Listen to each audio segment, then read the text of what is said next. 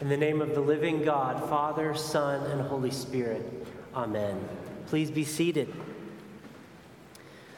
Well, today's gospel reading is fairly straightforward. Jesus is teaching, and while he's teaching, he's confronted with a question about money. Hey, my brother isn't giving me the inheritance I'm due, right? So he's interrupted, in a sense, with this question about money. And then he begins to tell a story about what not to do with money. Don't be greedy. That's how he sets up the story. And the parable goes, there's a rich man. This is called the parable of the rich fool often. The rich fool gets more crop than he anticipated, and he has to figure out, what do I do with this wealth? What do I do with it? It's an important question that we're going to come back to in a minute. What do I do with it? So he chooses to store it up. Presumably, he stores it up for himself, only to be interrupted by God, who says, you fool, you're going to die tonight, and you've wasted it all, right? And then Jesus, at the end of the passage, summarizes all of this by saying, don't be like this guy. Be rich toward God. Be rich toward God. What you need to know is this phrase, be rich toward God, has caused Bible interpreters a lot of angst. They've wrung their hands trying to figure out, what does it mean to be rich toward someone, right? And particularly, it's the Greek word translated to or toward in reference to God. Like, you kind of get what Jesus is talking about. There's some vague sense of, right, like be wealthy in God's eyes, or, do something with your wealth that honors God. But what an interesting way to spin that phrase, be rich toward God. What does this mean? This is what we're going to talk about today. What does it mean to be rich toward God? So the gospel seems straightforward, and I suppose I could just say, okay, everyone, don't be greedy, be rich toward God, amen, right? But then I began to think about, as I ponder the text, some questions that come to mind in reading the story and about money in general in the scriptures. For example, I think, man, why is it in Luke's gospel that Jesus, and Luke seem to have it out for wealthy people, right? Over and over again in Luke's gospel, beginning from chapter 1, Mary's song, God is going to bring down the powerful and the wealthy and lift up the lowly. Jesus' sermon in the synagogue, he's come to bless the poor, set free the captive, and so on. There's something about what Jesus is up to in Luke's gospel has everything to do with turning the wealthy and powerful upside down. What's that about? Then I think, in this story, like, what did this man do that was wrong? Are we not supposed to save our money? Were we not taught this as little kids, right? You put the money in the piggy bank. Lucy was sleeping with her piggy bank the other night. I don't know what this means for me and my family, but then I begin to think about the recent headlines around inflation, and I think to myself, now is not the time to talk about money at church. Or I'm a priest, and I am talking to my church about money, and I feel some guilt and embarrassment because I know that all through history, the church has misused money, right? That's embarrassing. At least it is for me. Then I sort of flip the tables, and I wonder, kind of with some doubt and maybe even cynicism, like, Lord, what good does it really do to tell your people not to be greedy and to be rich toward you? Like, is that going to change anything? Because we are, friends, a community of hundreds of people. On a weekend, we gather. And just because we have to handle the responsibility of the fiduciary responsibility of overseeing this, me and the rest of the clergy team, along with the dean and the chapter, I know that there's at least a large percentage of us that don't give anything to the church. So I'm kind of cynical.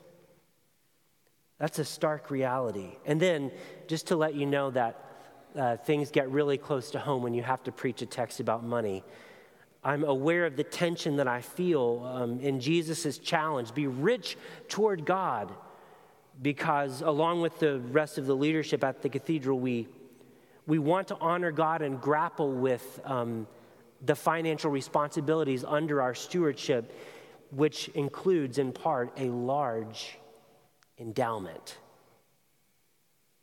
So how are we not like the man who stored it all up for himself, right?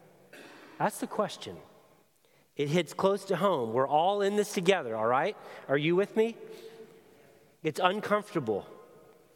I let you know these thoughts and feelings for no other purpose than to elucidate that Jesus' challenge to be rich toward God may be straightforward, but it requires intense energy, thoughtfulness, prayer, and a baptized imagination. So I may not be able to explain to you today in your economic context exactly what it means for you to be rich toward God, but I wonder if there's another question that we can ask together as a group, which will get us to the heart of Jesus' phrase, and in fact, this story, and maybe even the Gospel of Luke as a whole. And here's the question: what's money for?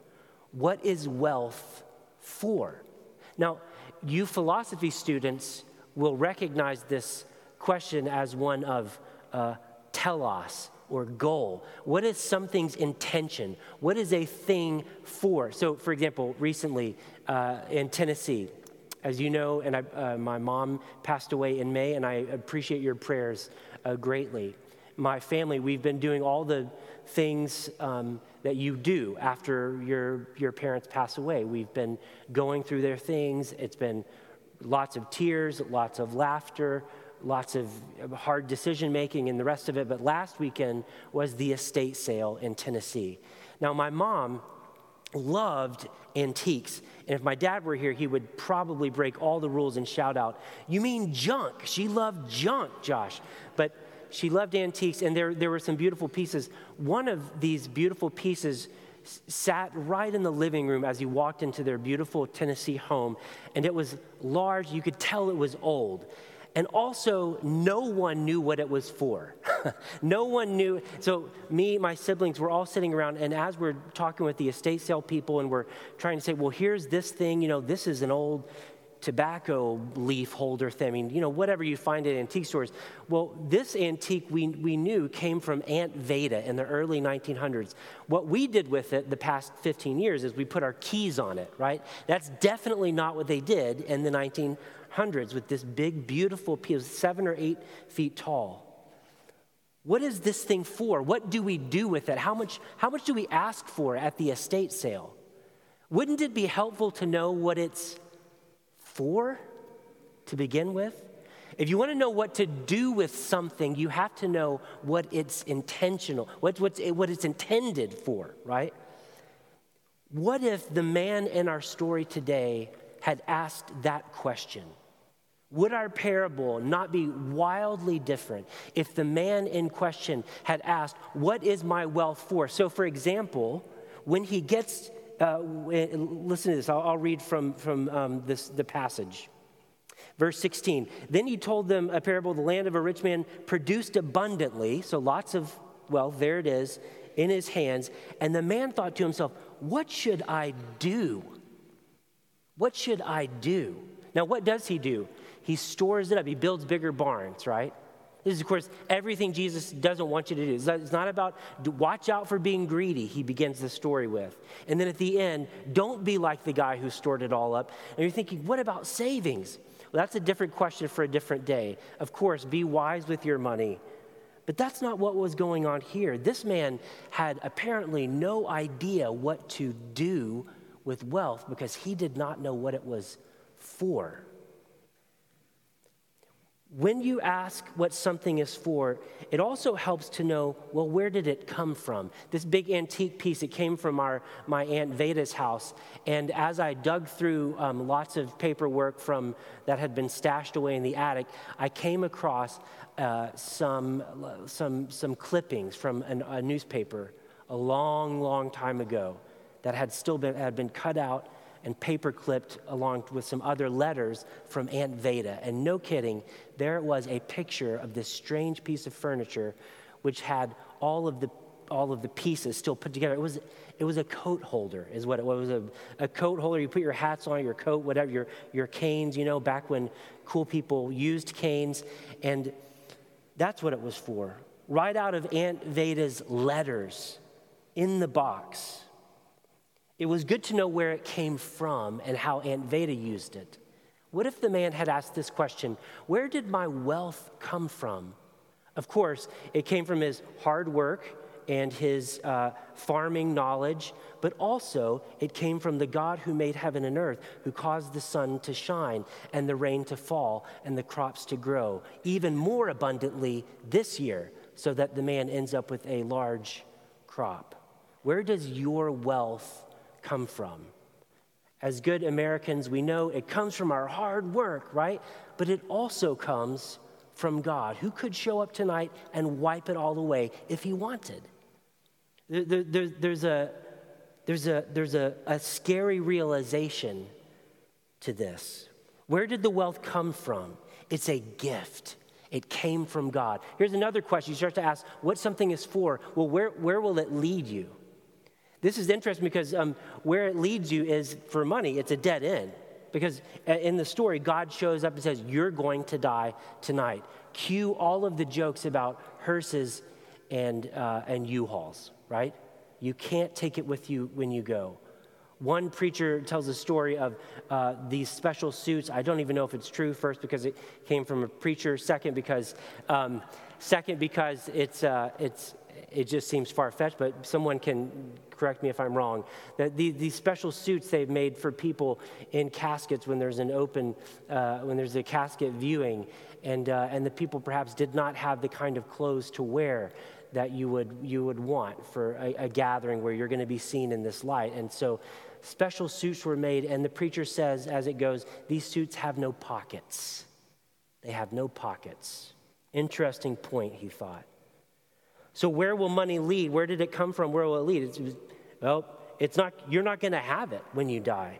It's interesting. The moment this man asked the question, what's money for? It connects him with the ultimate things, with the matters that matter to God most, like life and death, right? Death means money would no longer matter. Now, I don't know about you, but death is the last thing that I think of when I spend my money.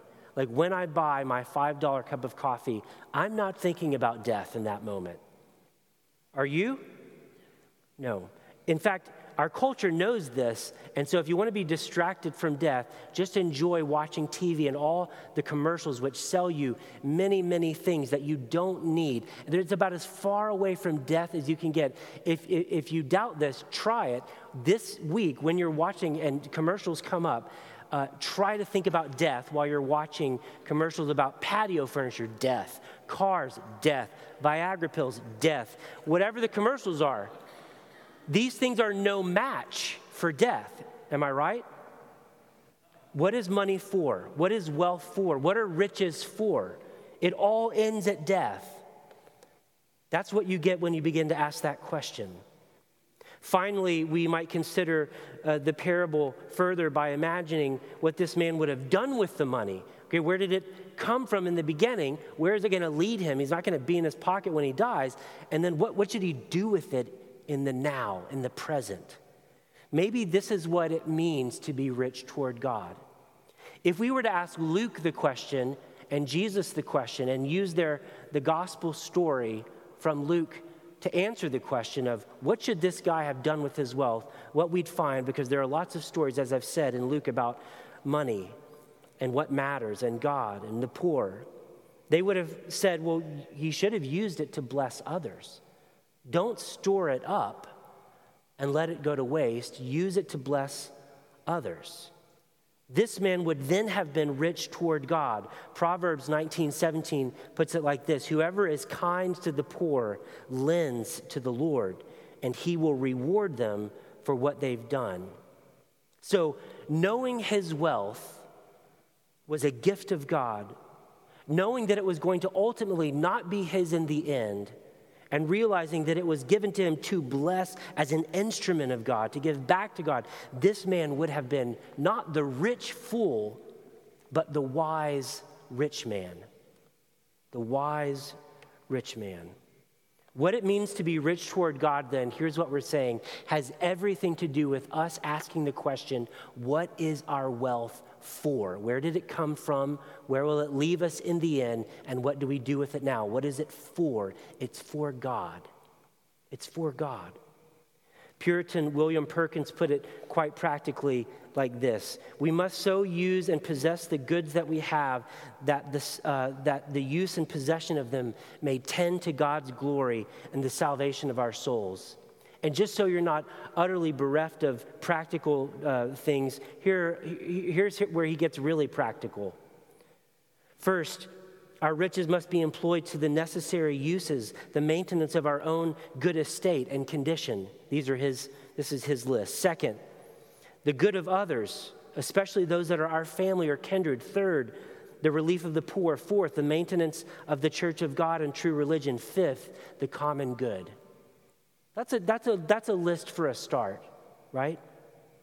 Being rich toward God then isn't about saving. It's about not saving your money or overlooking church financial scandals. You don't have to do that. It's not about walking around the Mall of Millennia with a guilty conscience all day. It is instead living every day financially with God in mind. Asking the question, what is wealth for again? It's a deep realization of where it comes from, where it's taking you, and how it could be used right now for God's glory and for his kingdom.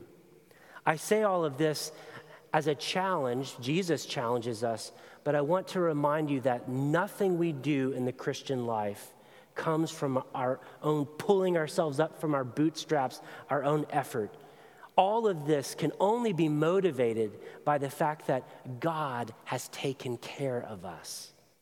If our deepest needs as human beings are taken care of, if we can see God face to face, if we can be known by our Creator as we are known, then when someone gives me a dollar bill, I know what to do with it and what not to do with it, right? My deepest needs have already been met. I can use this in a way that honors God, in a way that is being rich toward God. This is my prayer for you and for me today. Amen.